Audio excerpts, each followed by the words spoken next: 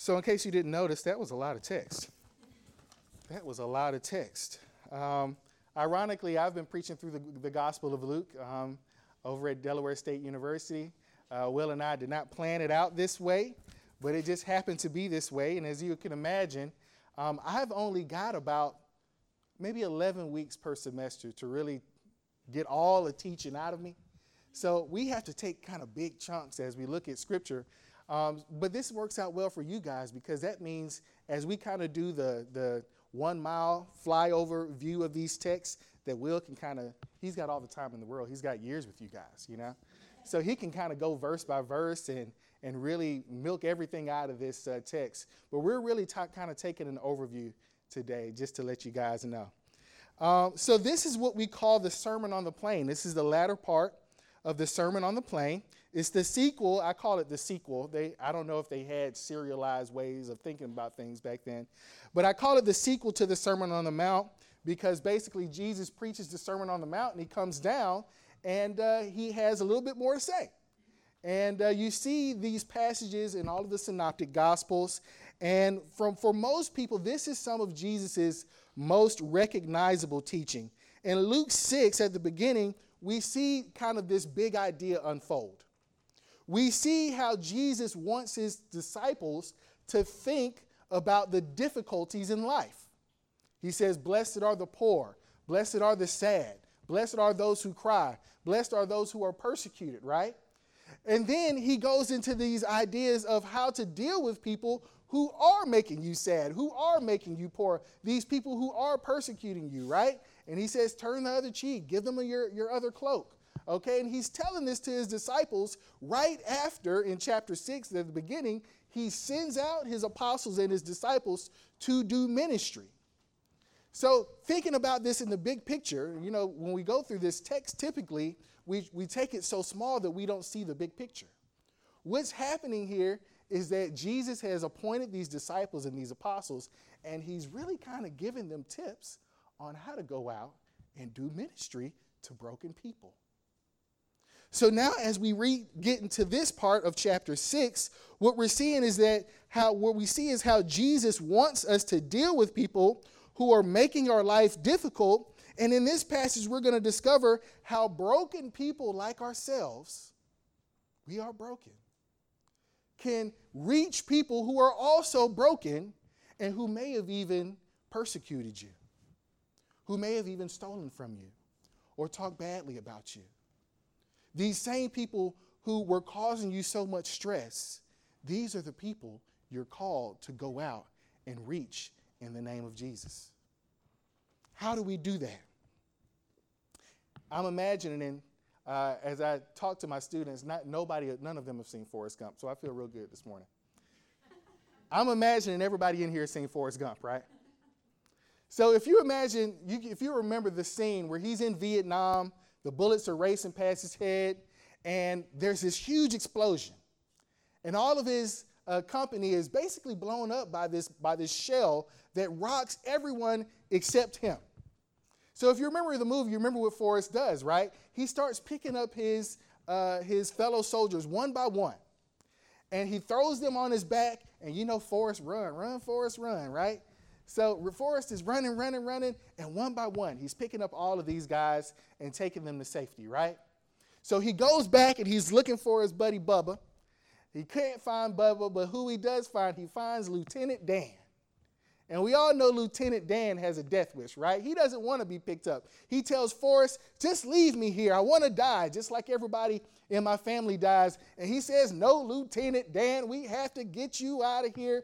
And he picks up Lieutenant Dan, and he runs Lieutenant Dan out. But before he can get to safety, what happens to Forrest Gump? Anybody know what happens? He gets shot in the butt.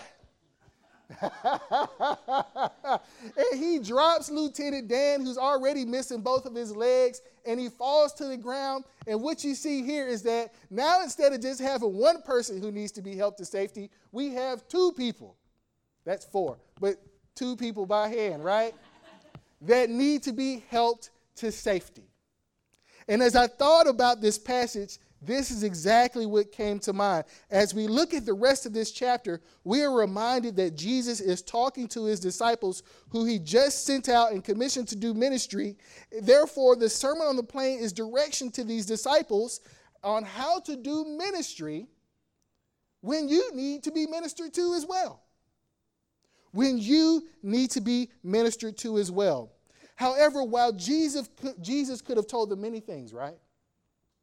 He could have said, these are the best type of shoes to wear when you have to run away from people who are trying to persecute you. This is really what you need to wear, right? He could have given them pointers on how to be very eloquent and great speakers as he goes into all these towns and preaches the gospel to them, right? But he doesn't really do that, does he? He could have given them fundraising tips. And he could have, all of these things that church planners have to think about, right? Church planners have to think about how to make great signs. You guys had great signs out there. I knew exactly where to go. I really appreciate that. He could have given them tips on, sound equipment. You guys doing pretty good at sound. The worship was beautiful this morning. But he doesn't do any of that, right? He primarily reminds them that they are being sent out to help sinners back to God. But he also doesn't want them to forget that they too are sinners in need of future growth. You guys are being sent out to this community. I don't know anything about this community, but this is your mission field. You are called to reach the broken people in this community. You're called to reach the prostitutes. You're called to reach the sinners. You're called to reach the thieves. You're called to reach the snooty, snobby, rich people. You're called to reach the people, the atheists. You're called to reach the people who've been in church all their life but couldn't tell you anything about the Bible. You're called as a church plant to reach all of these people.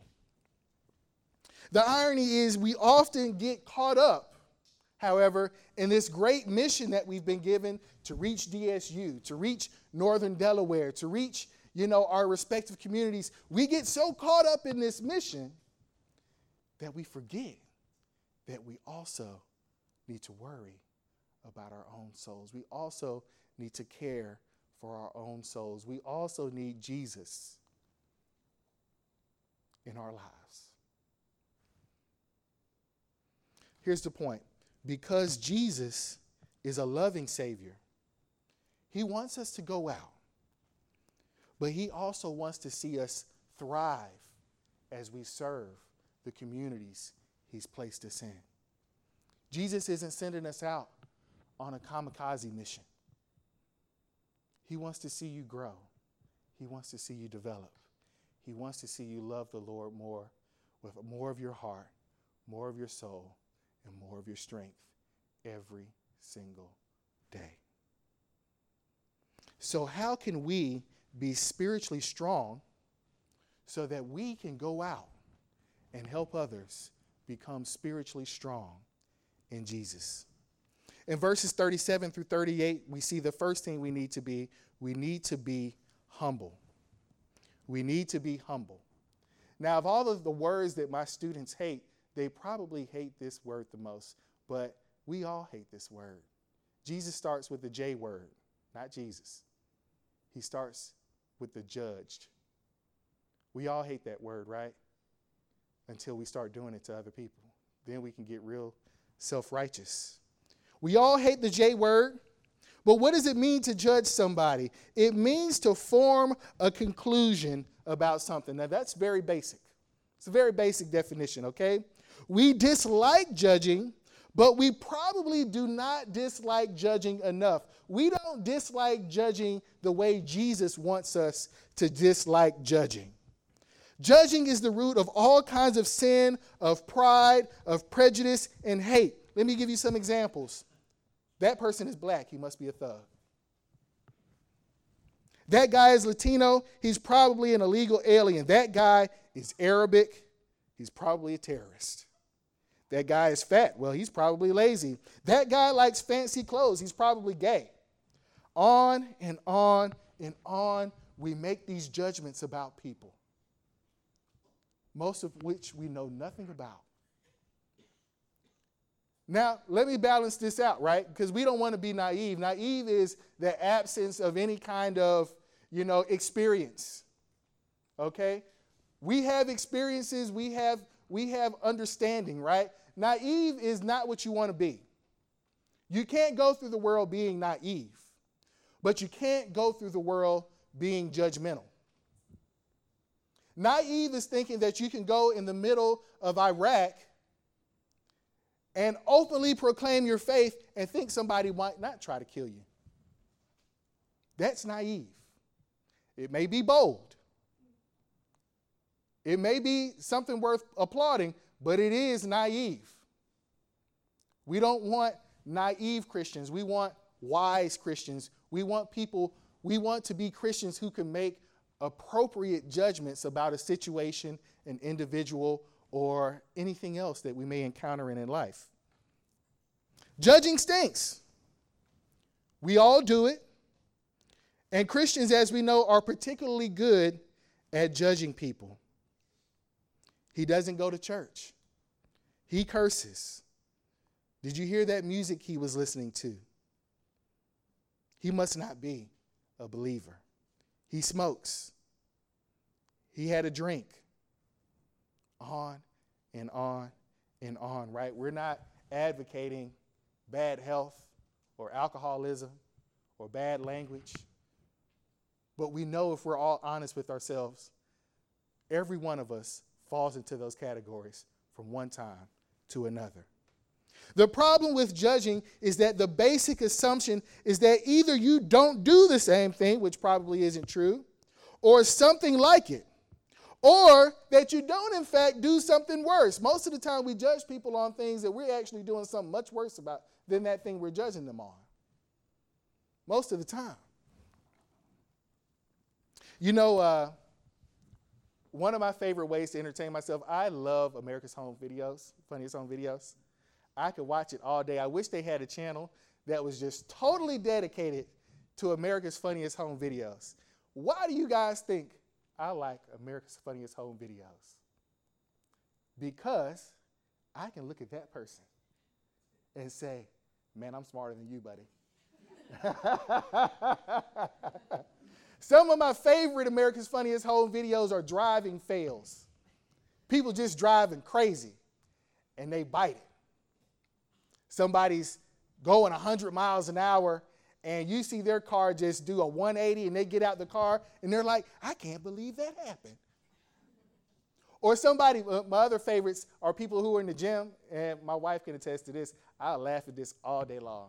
People in the gym working out don't know what they're doing. You've seen it before in the gym, right? You might even be one of these people. Sometimes I'm one of these people too, okay? I'm making fun of people. I need to lose some weight, all right? But the thing is this, why do we do it? We do it because we think we're smarter, we're better, we're prettier, we're wiser. We can go on and on and on. The fact is, my wife can tell you, I'm a bad driver. And I like laughing at bad drivers because I know now that there's somebody worse than me. I like laughing at people who are working out wrong because I know they're still, even though I'm not in the gym today and I haven't been in the gym all week, at least I'm not in the gym looking stupid. It's comical, but it's hypocritical. It's bad, and oftentimes we even laugh at the hypocrisy of it. Jesus says, if you forgive, if you don't judge, then God, this is a promise. This is a promise straight from Jesus. He says, if you can learn to not be a hypocrite, if you can learn to not be judgmental, if you can learn and grow and trust the Holy Spirit and be somebody who is wise in their judgments on people, then you will be blessed so much. He says that you will have to press it in. He says you will have to stuff it in. You ever seen one of those Christmas gifts or Christmas stockings where the stocking was just way too small? We're getting in Christmas season. We can talk about this stuff, right? And they were just stuffing stuff down. I've got this big bin because I'm a traveling preacher. I'm an evangelist, right? And I've got this big, huge bin because I figured out that if I can stuff everything in this bin, it's huge. It's like one of those big toolboxes you get from Lowe's. It's like a 50-gallon bin. And I figured out if I can put everything in that bin, then I don't have to take multiple trips back to my car. I get to lift that bin out of my truck, and I'm done. I roll it. It's got wheels and everything like that. Best thing I ever bought. Jesus is saying, we're going to stuff it in there like I stuffed my stuff in that bin. You will be blessed if you can learn to not judge people. The blessing comes automatically. Because if you learn to not judge people, people will love you. People will appreciate you. It comes automatically. When's the last time you forgave somebody for their shortcoming? Do you have any grudges out there? Have you judged somebody wrongly? I told you I'm a campus pastor, so I got homework for you. I want you to go to one of those people and apologize. If it's someone in your family, if it's a coworker that you've judged wrongly, I want you to go to one of those people and apologize to them this week. And I can guarantee you, based on the promise of Jesus, that you will be blessed through that. Because if you believe in Jesus, Jesus has forgiven you, and he's called you, and he's relented his judgment on your life so that you can go out and do the same thing. Next thing we see is this, verses 39 through 42. We see that first we need to be humble, but next we see we need to be changed. What is he talking about? Can a blind man lead a blind man? Will they not both fall into a pit? A disciple is not above his teacher, but everyone, when he is fully trained, will be like his teacher. Let's stop right there. To make his point, Jesus goes even deeper about this idea about judging, right? And he gives them this parable. So let me ask you, I had to drive up here today. Some of y'all may not have cars. How many of you guys, if you got into an Uber, and you saw that the man had these big dark shades on, and he was reading a map, and it was all in Braille, would you get into that Uber?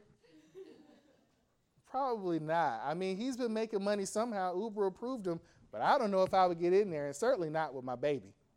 He might be the best driver in the world, but I don't know if I'm going to give that a chance. You know, one of the scariest things about being a pastor, and I would say for Will, I'm going to speak for Will right now. He doesn't know I'm going to do this. But especially when you're starting a ministry, I started the ministry at Delaware State. Will is starting the ministry here at Hope Church. You know that Hope Church is going to be like Will Stern. All of his strengths, all of his weaknesses, the loving, caring, gentle nature that Will has, you guys as a church are going to start embodying that. I don't know Will enough to know his shortcomings, but I know he's good in music. You guys had some great music today because Will is good at that.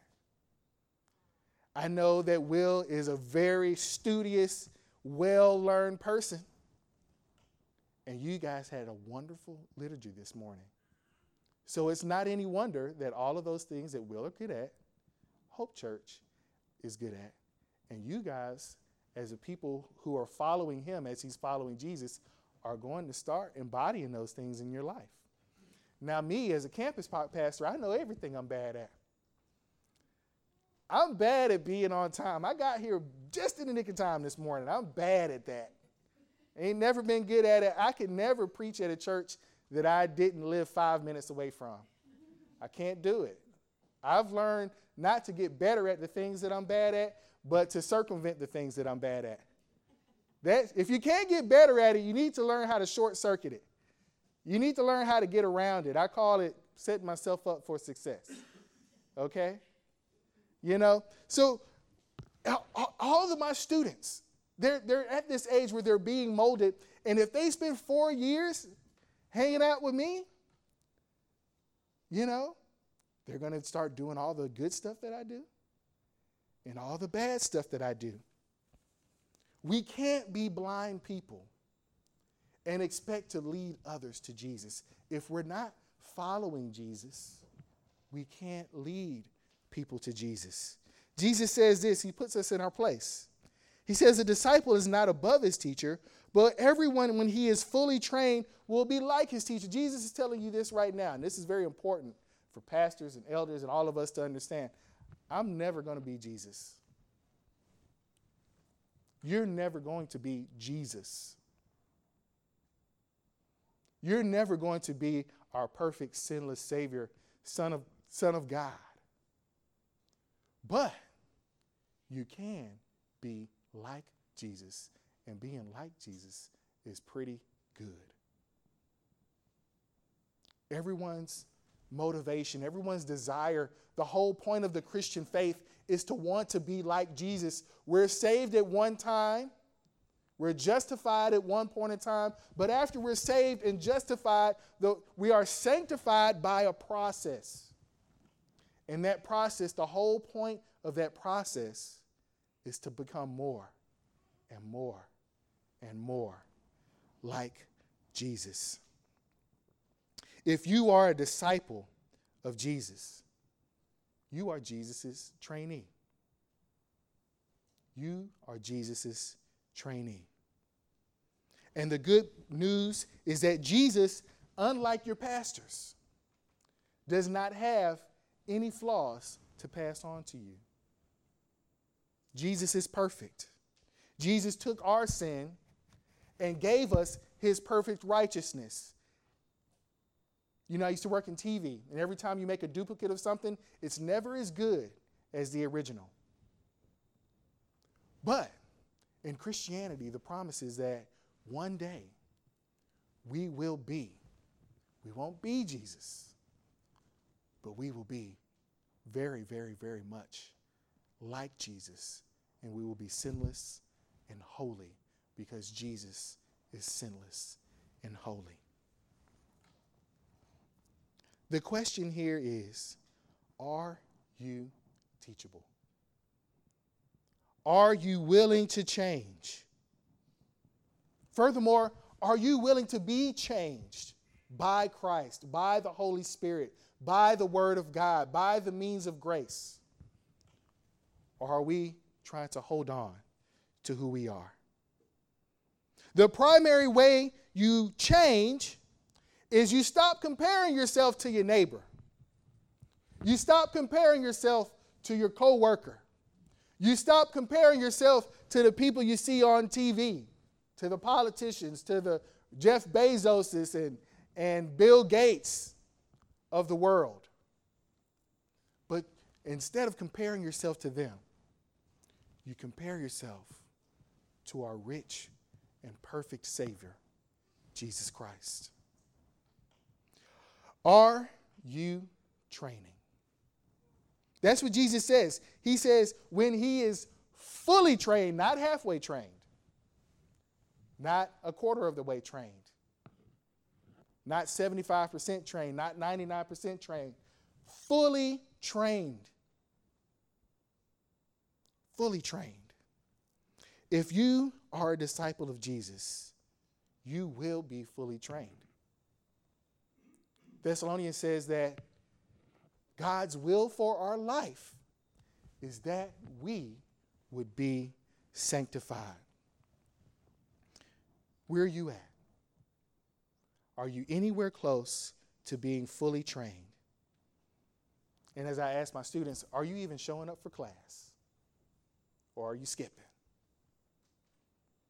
Are you even showing up for class? Are you even enrolled? Do you even know the master? Do you even know the teacher of our souls? Next thing we see is this. Verses 43 through 45, we saw that we need to be trained, we need to be changed, we need to be honest. Okay? Now we need to be honest. Jesus backtracks a little bit here. In this parable, he's letting us know that if you want to help people walk closer to Jesus, you yourself must be truly walking with Jesus. We've talked about this a little bit, but he's really trying to get this in our head, right? Now, A couple weeks ago, we had this lottery. I'm not going to lie. It was $1.6 billion. I gave him $2. I said, yeah, why not? You know, I got my $2 back, by the way. Gambling's bad, okay? All right? We're not advocating that. But what I learned, this is the first time I really ever played the lottery. What I learned is that when you're in line with all these people who really think they're going to win, there was a guy ahead of me. He spent $120 on lottery tickets. I said, you're insane. I hope nobody in here did that. Please don't do that. $120 on lottery tickets. He really thought he was going to win. Floyd Mayweather spent $2,000 on lottery tickets, and he's already rich. But what I learned, why do people play the lottery? Because they want something to hope in. They want something to dream about. It's a fantasy. You are playing the lottery to fantasize because you want all of these things that are in your heart, all of these desires, all of these wants. Every one of us wants every one of those desires fulfilled. And $1.6 billion can go a long way in fulfilling those desires. So that same morning, I was listening to the radio, and there was a guy on who had actually won the lottery. Like, big time. He won a couple $1 million. So what did he do with his money? How did he fulfill the fantasies of his heart, the desires of his heart? Well, he went out and he made a couple of investments. He bought some real estate, did a good job there. He was still making money on real estate. But you know what else he did? He started spending $20,000 a month on prostitutes and his sex addiction. 20 G's a month. Some people don't make that in a whole year. The desires of his heart, when they were given opportunity, started manifesting themselves. He had some bad fruit. And that bad fruit started growing. It started multiplying. It started showing up. And no matter how hard he tried to race up there and take that bad fruit off of his tree, it kept coming back. It kept coming back. It kept coming back. It kept coming back until he was so broken, he had to call this radio program and cry out for help because he couldn't keep up taking the bad fruit off of his tree fast enough. He knew it. He said, if I don't stop doing this, I'm going to squander all of this money that I was given. And I need help. We've all got, Jesus says, out of the good treasure of your heart, we do good things. But then he says that there's also evil treasure in our hearts. What is treasure? Treasure is that thing we don't want anybody to put their hands on. We wouldn't give it up for anything. That's what a treasure is, right? When we give sin opportunity, it grows. And it shows us who we really are. Why do you think people who are broke, it doesn't matter how much money they make? If you're bad at managing money, not getting more money isn't going to help your problem. It's going to make it maybe worse. Who we are will come to the surface every single time. You see, the things we do, the things we buy, the things we watch, the things we spend our time on, all of those things show us who we really are. Hunters, what do hunters do? Hunters have guns. Hunters have bullets. Hunters read hunting books. Hunters hang out with other hunters. Why? Because that's who they are. Fishermen. Fishermen have fishing poles. They have boats. They have trucks to haul those boats, right? They have all kind of crazy baits, right? They got all kind of knives to cut up fish and all that kind of business, right? That's what they do. Good people. People who are following after Jesus. They come to worship. They read the scriptures. They evangelize their friends. They live the gospel. They teach the gospel to their family. And they live holy and righteous lives in the sight of God in their communities. Who do your actions prove us to be? Last thing we see is this, and this is very simple. Very simple. Doing good on time, too. All right. Verses 46 through 49, we saw that we need to be honest. We see that we need to be changed. And now we see that we need to be deep. We can't be shallow Christians and believe that we're going to lead other people to Christ. If we're shallow Christians hoping to lead other people to Christ, at best they're going to be shallow Christians, and nobody in here wants that. Simply put, if you want to bring others to Jesus, you have to do it in Jesus' way. What has he said? Why do you call me Lord, Lord, and do not do what I tell you? How are you going to be my trainee? I had a personal trainer one time, and before we even started, I said, let me tell you something, man. Don't have me in this gym looking stupid. I'm not going to do it. And he said, well, you might need to find you another personal trainer. I said, all right then. How are we going to tell Jesus how to do ministry? But oftentimes, this is exactly what we try to do. We want to do it our own way instead of doing it Jesus' way. And he gives this illustration. He says, he is like a man who building a house, who dug deep and laid the foundation on a rock. And when a flood arose, the stream broke against it, and the house could not be shaken because it had been well built. How many of you guys remember Hurricane Michael from a couple of weeks ago? Went through Mexico Beach, Florida. Some of you guys may have some family or friends down there. Did you see the pictures of Mexico Beach, Florida, and how that town was completely leveled by this Category 4 hurricane? Except one house. There was one house there still standing. Why was it standing?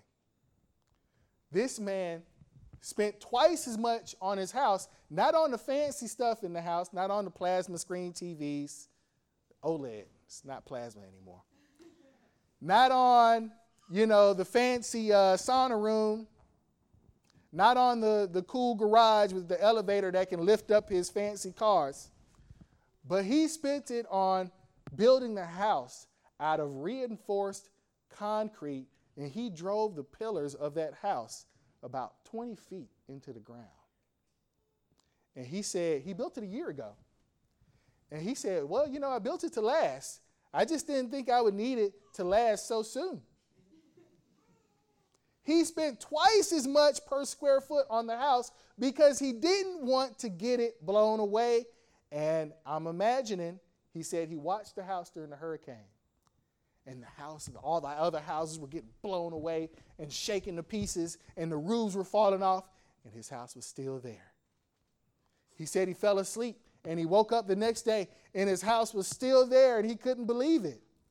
But then he could believe it, because he knew exactly how much he spent on that house. How are we building our houses? You guys are a part of building a house. You guys in this church plant, you're building something here. Imagine 150 years ago when they were building Faith Church, would they have ever imagined that Faith would be doing the things that it's doing right now? How many churches has Faith started in this Presbytery? Grace Church. All of these other churches that Faith has started. The fruit that has been reaped through what those people did and how they built that house. What happened? They didn't do it their way. They did it God's way. They did it Jesus' way. They did it the way Jesus said to do it. Built on the foundation of the Word of God. That is how Jesus says to build this house. If you don't go deep, you'll be blown away. Hope Church will be blown away if it doesn't want to go deep. But if you go deep and you build on the foundation of the Word, just like that man's house in Mexico Beach, Florida, you will stand the storm. You know, Jesus doesn't say that this man's house that fell, he doesn't say that he died. He just said his house fell, right? We think about Corinthians. He says, some of you will escape through the fire, and everything you have will be burned up. Let not Hope Church be a church that escaped through the fire.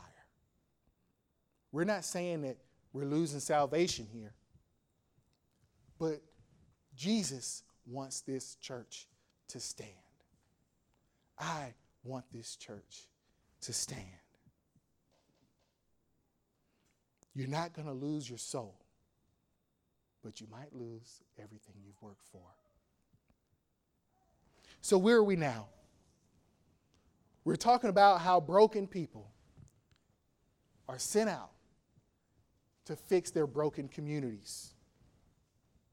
Where do we see a picture of this in the scripture?